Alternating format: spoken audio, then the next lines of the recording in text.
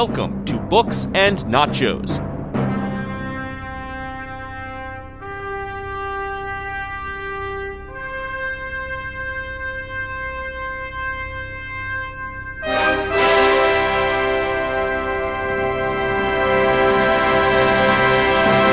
A podcast for those of us who find excitement in the pages of a good book.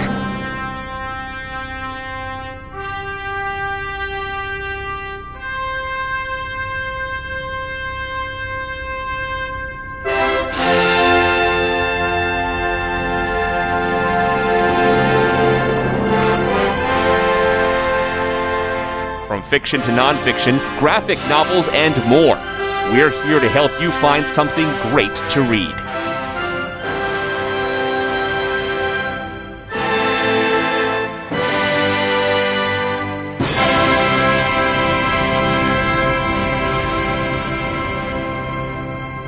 Welcome to Books and Nachos, the Venganza Media podcast about all things in print. I am your host, Stuart in LA. We've reached the year 2061. The third leg in a millennia-long odyssey conceived on the page by Arthur C. Clarke. And although we're going to jump much further into the future this time than we did with that second book, Clarke publishes Odyssey 3 a mere 5 years after 2010 hit bookstands, or 3 years after the movie.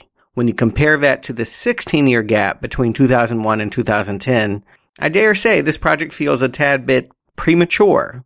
Perhaps the word to use is even rushed. 2061 doesn't even sound like a significant year. In truth, from what I can gather, Arthur C. Clarke never intended this book to be part of his trilogy. He saw Odyssey as a trilogy. I think the planned third book was going to be set in 3001, and he wasn't going to write about it until at least the mid-1990s, after we had some more data about Jupiter that had been collected by Galileo, the next space probe to be launched. But all of that changed January 28th, 1986. The Challenger space shuttle blows up shortly after takeoff. It was the Challenger that was going to be Galileo's ride to the starting line of its mission. With that, Clarke recognized there was going to be a delay. It was going to take additional time to have a replacement shuttle to get that probe on its way. And in the meantime, I think he really wanted to pin a response to the Challenger tragedy. He saw it as an opportunity to maybe give a voice and words of encouragement to a space program that had been badly rocked by setbacks. That's probably why 2061 Odyssey 3 doesn't take as big an evolutionary step as the first two novels do. To me, this is an interlude. It has a plot that hinges on an accident in space, and it's going to bring characters from the previous novels together in this context, but we're not going to see the kinds of grandiosity that we did in 2001, 2010. So yes, it has been 60 years since Dave Bowman shut down HAL and left the Discovery spaceship to disappear inside that giant orbiting monolith. 51 years have passed since Jupiter transformed into Lucifer, a second sun seemingly constructed by the aliens to provide an ideal environment to grow life on second moon Europa. I was wondering how long it was going to take for mankind to disobey a direct order that was dictated by the ghost of Dave Bowman, transmitted by HAL 9000 before the Discovery blew up in the Jupiter blast. The language was very clear. Quote, "All these worlds are yours, except Europa. Attempt no landings there." End quote. Hard to be confused by that. But, given human nature, frankly, I'm surprised we didn't break the rules sooner. Like, as fast as we could build a new spaceship and get there, I would think we would have done it. But no, for 50 years, we play ball. Humans, of course, are going to try to study Europa from afar, but it's very hard to do because Lucifer has transformed the ecosystem. If you remember, the surface of the moon was all ice. And now that there's a new sun beating down on it, that ice has melted, it's formed an ocean, which has begat thick clouds that make seeing what's going on, the surface, it's hard to do. Scientists have injected the occasional probe into the atmosphere, having some flyby fact-finding missions. They've only learned two important geological developments.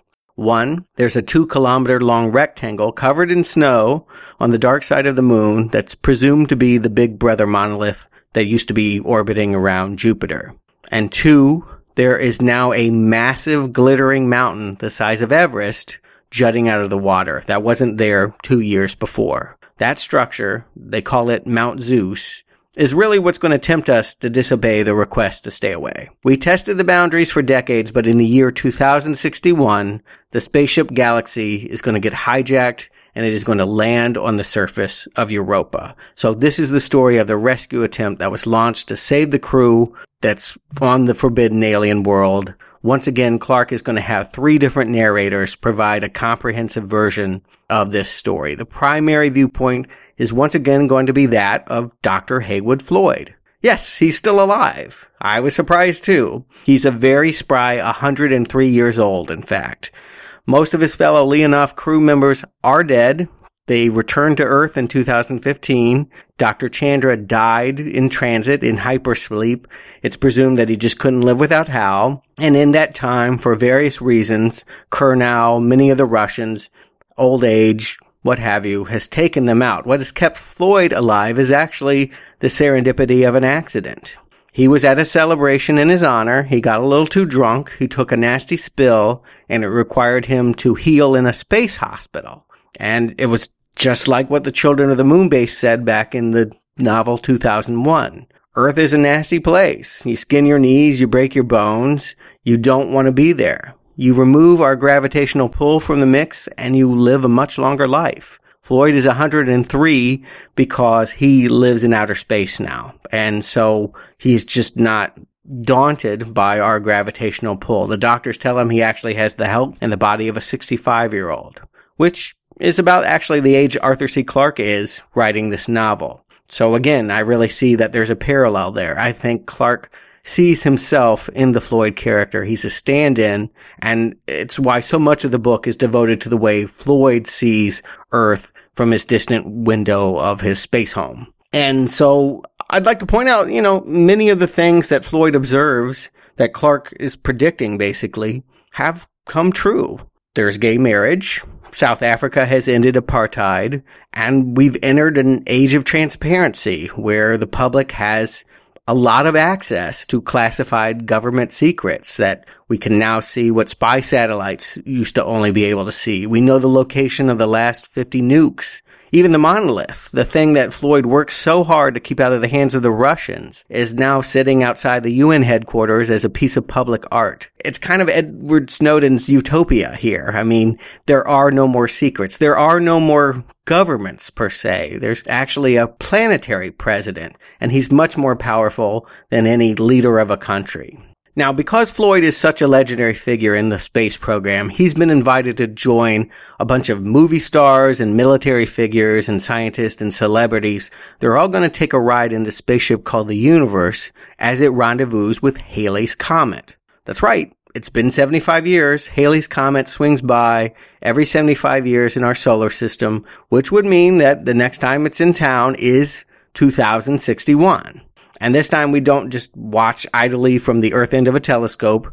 We can actually land on the sucker. We can walk around in it. It's payback for a really dismal 1986 where all the stargazers and wannabe astronomers tried to join the Halley's Comet hype by pointing their telescopes up there to see something magnanimous, something we've been told was once in a lifetime, and it ended up looking like a smudge.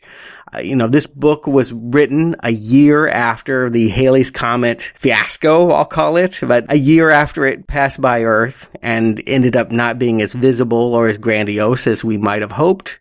And I think that Clarke is devoting a lot of time here in this novel to give us details of what we missed. In truth, I think he spends too much time on this. I mean, it is magnificent. He has a wonderful way with scientific language. And as we see Floyd puttering around on the surface and the geysers and all the things, it's fantastical to think about. But it's also 100 pages of this 276-page story. And since I saw the plot primarily being about a rescue mission, I mean, the only thing that's important here is that this Universe spaceship is the nearest vehicle to Europa when the galaxy crashes. So they're going to be asked to reroute their mission. They must leave Halley's Comet and find a way to rescue the survivors as fast as they can. Floyd, he's an expert in this kind of thing. He actually works with the captain, comes up with a way to harness vapor emissions from Halley's Comet. It's actually going to give them a boost. It looked like that they weren't going to get there for months, but because he figures out a way to use Halley's Comet to their advantage, they're going to get there in a matter of weeks. And time is critical because they don't know how much longer the Galaxy crew is going to be able to survive in this alien world. Keep in mind, we're not supposed to be there. There's probably some punishment coming from the monolith or from the indigenous life. But they only have a limited amount of supplies, and if the ship sinks, they're in trouble. So in between these chapters where Floyd and the captain of the universe are figuring out how to get there, we have the point of view of two other narrators on the Galaxy ship. One of which, in an amazing bit of coincidence, is the grandson of Heywood Floyd. Yes. Remember little Chris that he left behind in 2010 to go rendezvous with Discovery? Well, he grew up never knowing Heywood Floyd. Even when he came back, didn't get to know his father, raised a son of his own, named him Chris, and now that Chris is an Interpol cop. They call it Astropol, but he is a police officer on this Galaxy ship. He was positioned there because the Earth community had some inkling that there was going to be something bad that go down on this ship. It was meant to explore all the moons of Lucifer, collect some geological data. Most of its crew are scientists. They did not know that it was going to be hijacked and taken to Europa, but they had some transmissions that led them to believe that it was worth putting a cop on this mission. And so he is there trying to figure out who amongst the crew might be part of the mutiny. All that they know for sure is that one stewardess got a gun, came up on the captain, and forced him to land. And through a bunch of technical maneuvers, too complicated to explain, they ended up in the water, floating for now, but adrift at sea. The second in command took the gun, killed the stewardess. Now she won't be able to answer any of their questions. It's for Chris Floyd to interrogate all the crew members and figure out who amongst them might have been in on it. Why anyone would have wanted to bring them to the surface of this dangerous, hostile planet. And it is indeed hostile. They throw the body of the traitor out the window, give her a burial at sea, and almost instantly, a shark with a giant beak leaps out and eats her. And then dies because, well, there's nothing like human life on this planet. We are an infection, really, to this ecosystem, so we're poison to the natural life, and this sea is swimming with all kinds of fish. Eventually, the Galaxy beaches on dry land. It's a rocky quarry. There's lots of volcanic activity on this planet, so there's constant tremors. I keep waiting for something major to happen. More animals to attack, or certainly some kind of repercussion for breaking the rule. Where's the monolith? Where's the retribution for not staying away?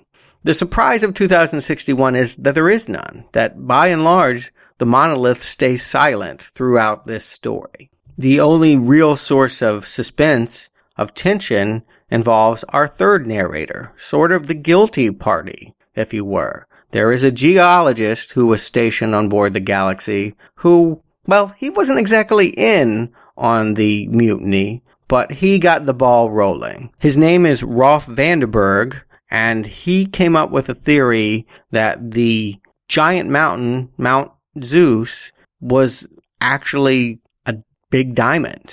And because he's South African and communicated his findings to people back home, this became a hot button political issue. We learn a little bit about futuristic South Africa, that after apartheid ended, their ability to mine, their whole economy kind of went under. They're looking for a new source of revenue. They're looking for new diamonds. So learning about what Zeus might be composed of, it was worth their while to have this ship crash so that this geologist could prove for sure whether this was true. Rolf didn't know it was coming, but once he is on the surface, he knows that the only thing that's important at this point, whether he lives or dies, he needs to know for sure and radio back home whether or not Mount Zeus is a big diamond or not. And again, it's a real surprise to me that the monolith does not get involved in this. I mean, we have greedy people that want to not only land on Europa, but steal it of its geological splendors. Oh, they are definitely paying for that, right? That space baby's going to come back and blow their heads up. Something, right? No, really doesn't go like that. I mean, maybe it has some influence on what happens next, because what we see is that Rolf and Chris Floyd get into a space pod, that the galaxy is marooned, it's wrecked, it cannot fly, but it still has a pod connected to it that can fly.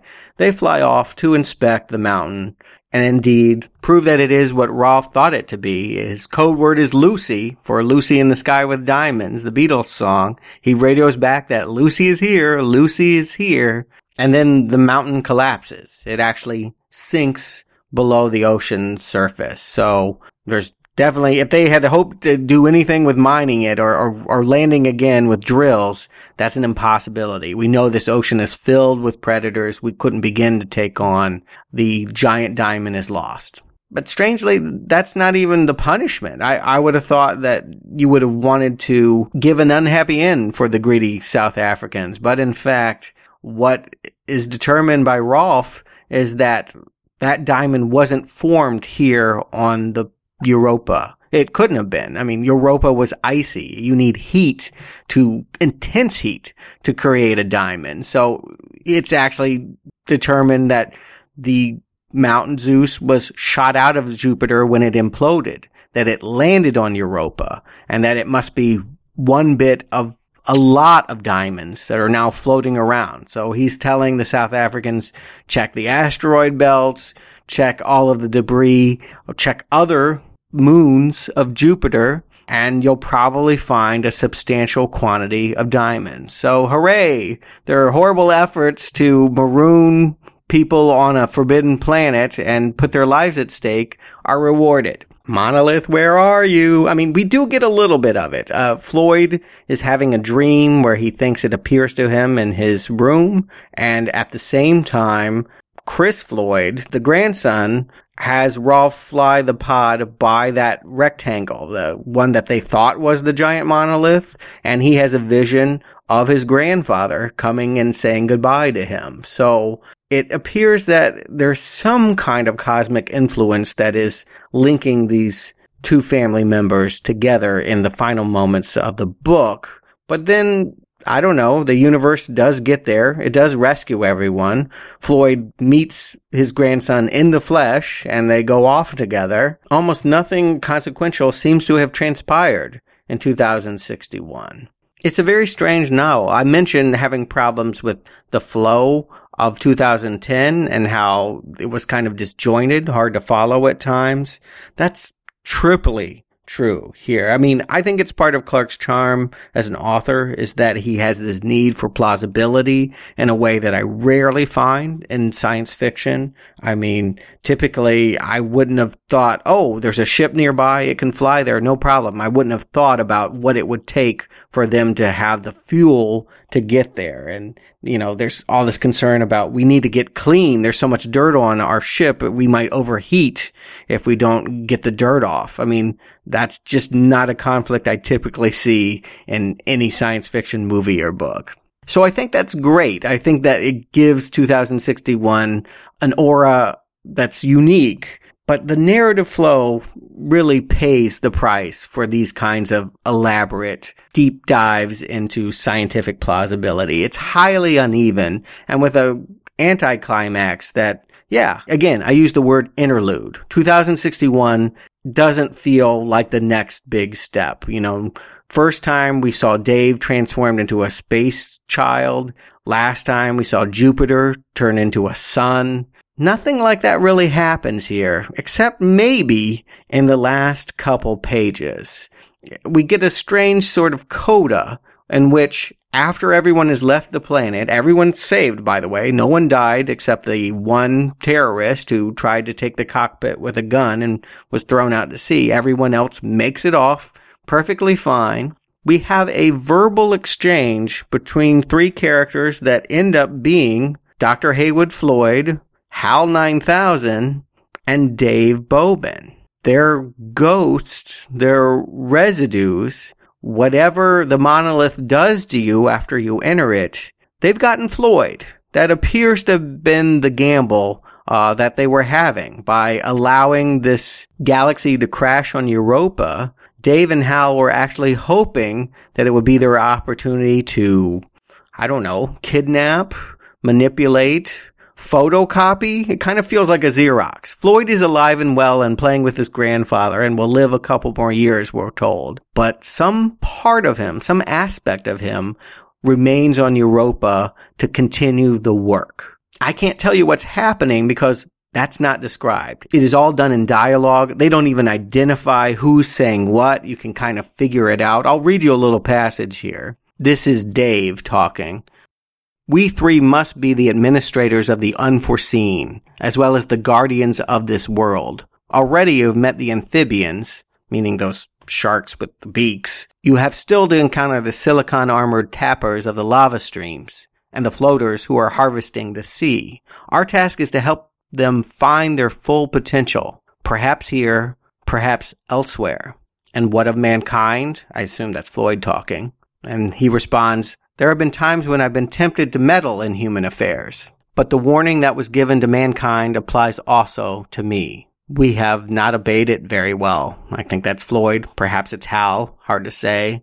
But well enough. Meanwhile, there is much to do before Europa's brief summer ends and the long winter comes again. So what we learn is basically Dave and Hal didn't die when Discovery was destroyed. They live on here in Europa in some ghostly state. Hal, with his computer mind, has actually started to map out the inner workings of the monolith. They see it very much as a machine that can be controlled, that they hope to use it to, in fact, be the gods of this world. And they need Floyd. They think he has knowledge that they do not possess that can help them do what needs to be done, as mentioned, before darkness. And the last chapter in the novel is a jump ahead, I guess a preview to what we're getting next week, because we're in the year 3001 and Lucifer, the second sun, goes black.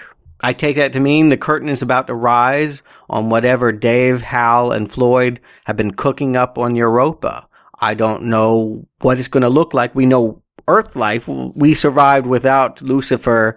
I'm sure everyone on Earth is going to be okay. But what that means for Europa and whether it will necessitate those creatures leaving and going somewhere else, well, that's the one thing I'm really excited about and anxious to find out next week when I get to 3001, The Final Odyssey. But as far as my opinions about this one, I feel like I recommend it only if next week is a worthy conclusion.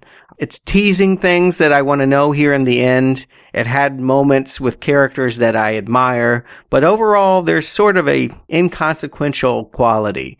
Again, it was written in haste. It was written as a response to tragedies, and I feel like it's far from Arthur C. Clarke's best writing. But if next week is worthwhile, it might be a worthy preview. I think that it might ultimately have been best just being a segment of that novel, in the same way that Moonwatcher and the Cavemen were a segment of 2001's novel, and that we could just start there in 2061 and jump ahead in the same way that Clarke did it in the first novel, From Cavemen to Space Times. But I still enjoyed myself. I'm still enjoying this Odyssey. I hope you stay with me. Next week, we reach 3001, The Final Odyssey. And all our questions will presumably be answered then.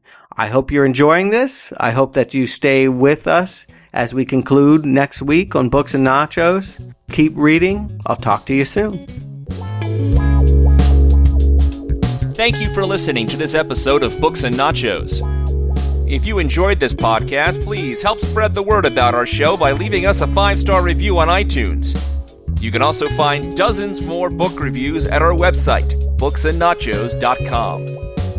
The music for Books and Nachos is The Right Prescription by Chai Weapon, which can be downloaded at podsafeaudio.com. Books and Nachos is a Venganza Media production, copyright 2014, all rights reserved, and no part of this show may be reproduced, repurposed, or redistributed without the written permission of Venganza Media Incorporated.